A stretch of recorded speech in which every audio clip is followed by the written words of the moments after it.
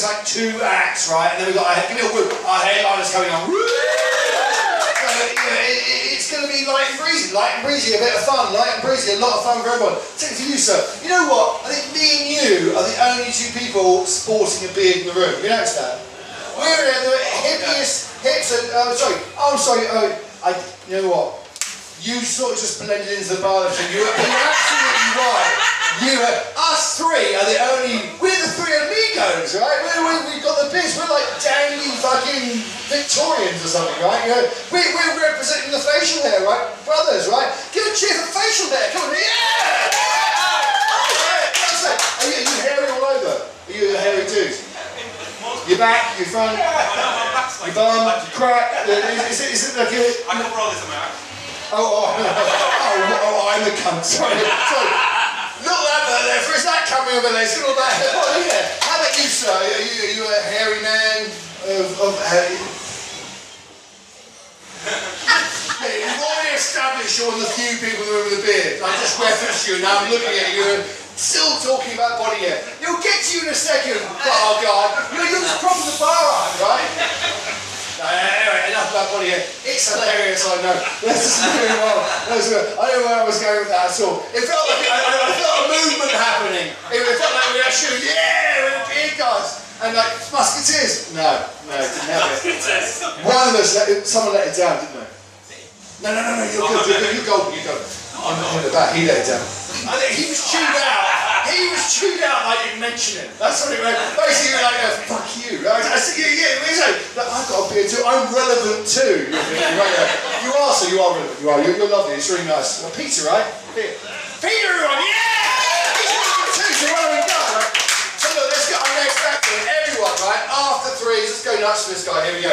1, 2, 3.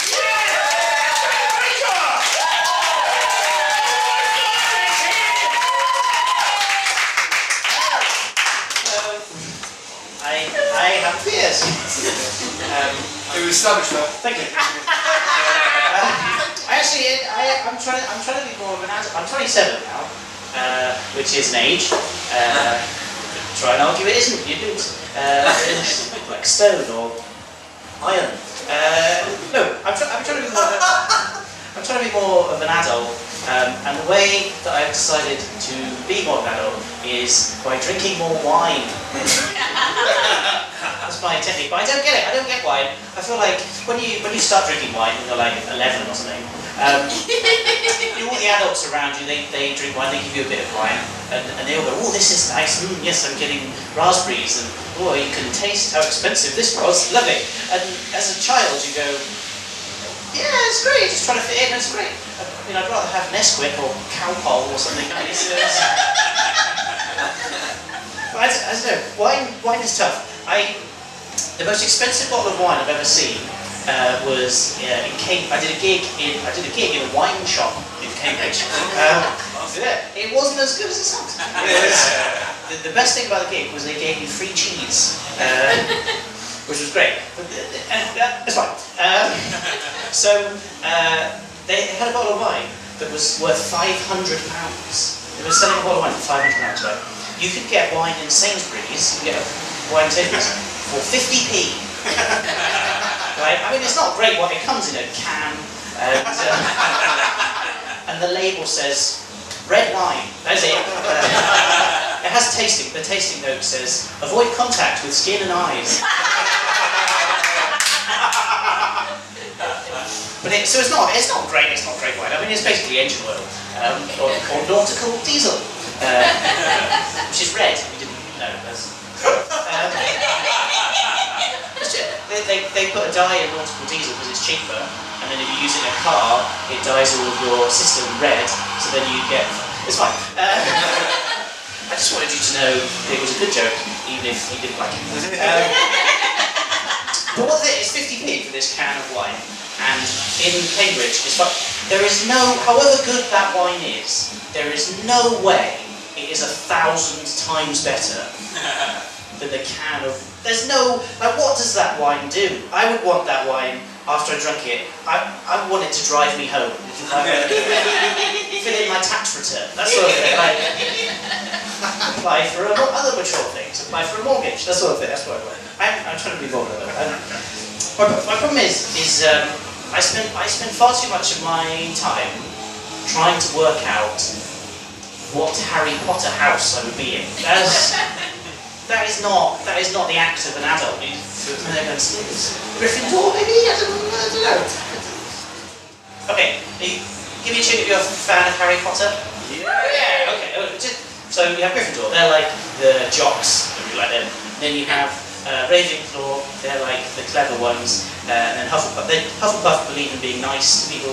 And then you have they're just dweebs, basically. And then you have Slytherin, who are ambitious and evil. And I think I would be nice.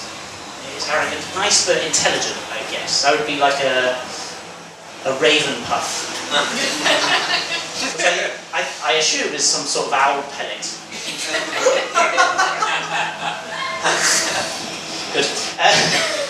So I don't understand why owls are considered wise. Why are owls considered wise? They spend half their life regurgitating their last meal.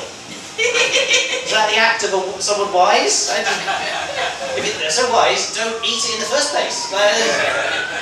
Oh, mighty tawny of the forest, I have travelled many miles to seek your counsel.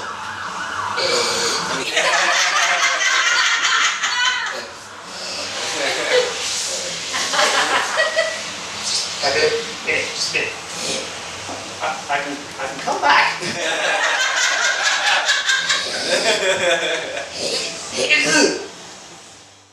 You know what? I'll ask someone else. Good. I've got 20 seconds. I mean, I thought that was...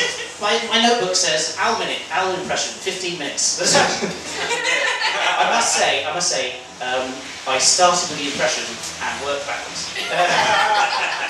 That's it. Thanks, bye. Thank you, everyone.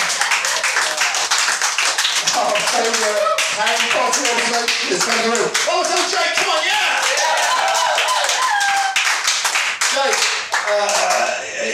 you two are a couple, right? She is a keeper. What's your name, my darling? Kimberly. Kimberly, everyone, come on, right, Kimberly. Right, you are such a supportive girl for this. That's really lovely. And it was a very, very, very funny set as well.